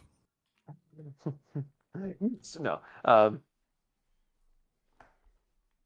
So I was thinking, we watched some narrative movies so far. We haven't watched the documentary yet, and I was thinking, Oh, good one. I was Now I'm thinking liking this. and I was thinking the nautical theme of San Francisco with all the water everywhere, the bay, the ocean. See a I world. thought maybe this would be a good time to check out My Octopus Teacher, if you guys haven't seen that. Crap. What the We're hell? doing My Octopus Teacher. My favorite documentary of all time. Shit.